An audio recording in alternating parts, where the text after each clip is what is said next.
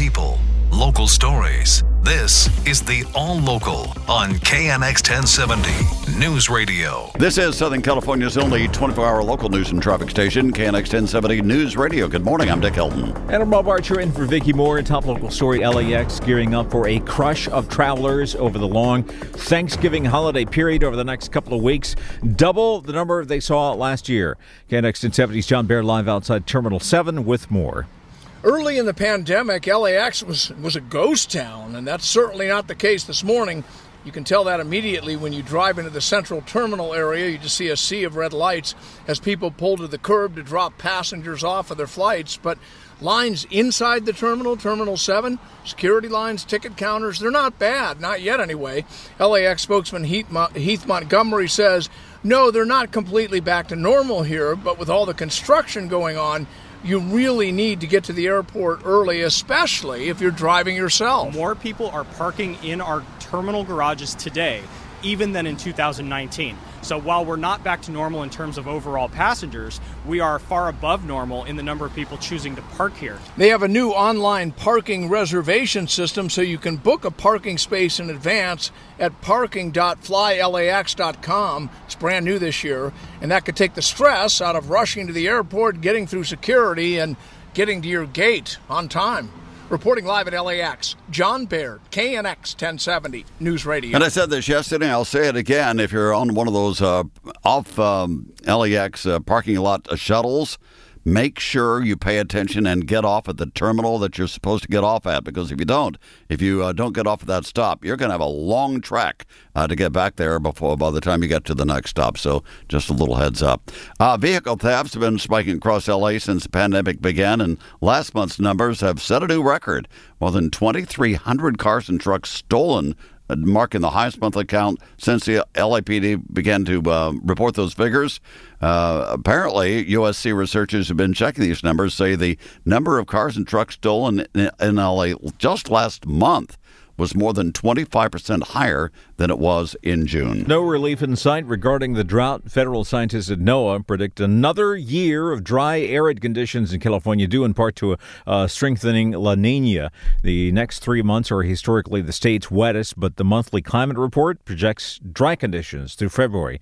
Climate experts warn the continuing drought likely is going to get worse, and it's going to make the next year's fire season worse, too. Port of L.A. on track for a second consecutive record-breaking year. Had just a huge October.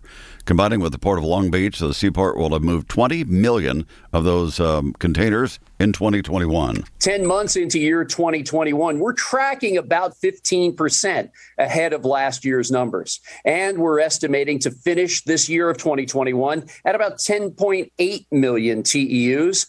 Far more cargo than any other port in the Western Hemisphere. Port of L.A. Executive Director Gene Soroka says that the work still needs to be done to help the global supply chain crisis and the backlog. For instance, 100 vessels were at anchor or drifting in the bay as of yesterday. Soroka says efforts to clear the docks of the old cargo are paying off, a 31% drop in the containers since the middle of October. There has been a split decision by workers at Disney's 2 Anaheim theme parks on a proposed new contract that includes seniority bonuses and boosting the minimum pay to $18 an hour by 2023.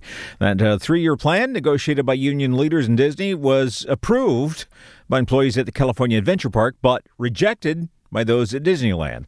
The workers at the 2 parks belong to different bargaining units. The impact of the conflicting votes not quite clear yet. University of California says it will not use any standardized tests for admission after dropping the SAT last year.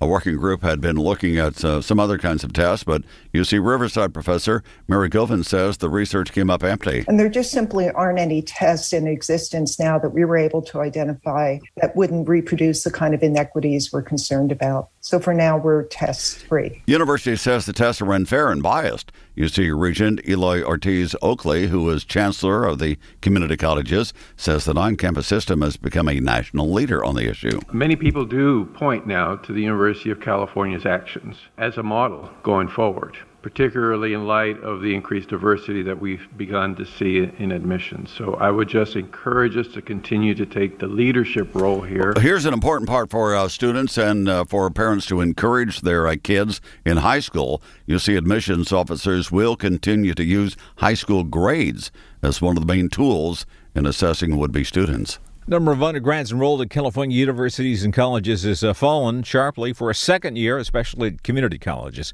Overall drop of 6.5% from last fall to this fall, and for community colleges, that figure is closer to 11%. LA Times says researchers blame a combination of a declining population and pandemic-related financial pressures that have forced more young adults to join the workforce instead of going to college. The KNX All Local is updated multiple times a day. But for the latest news and traffic, listen to KNX anytime on Alexa by saying, "Hey Alexa, play KNX 1070. You can also listen on KNX1070.com or the Odyssey app, available on Android, Apple, or wherever you download your apps.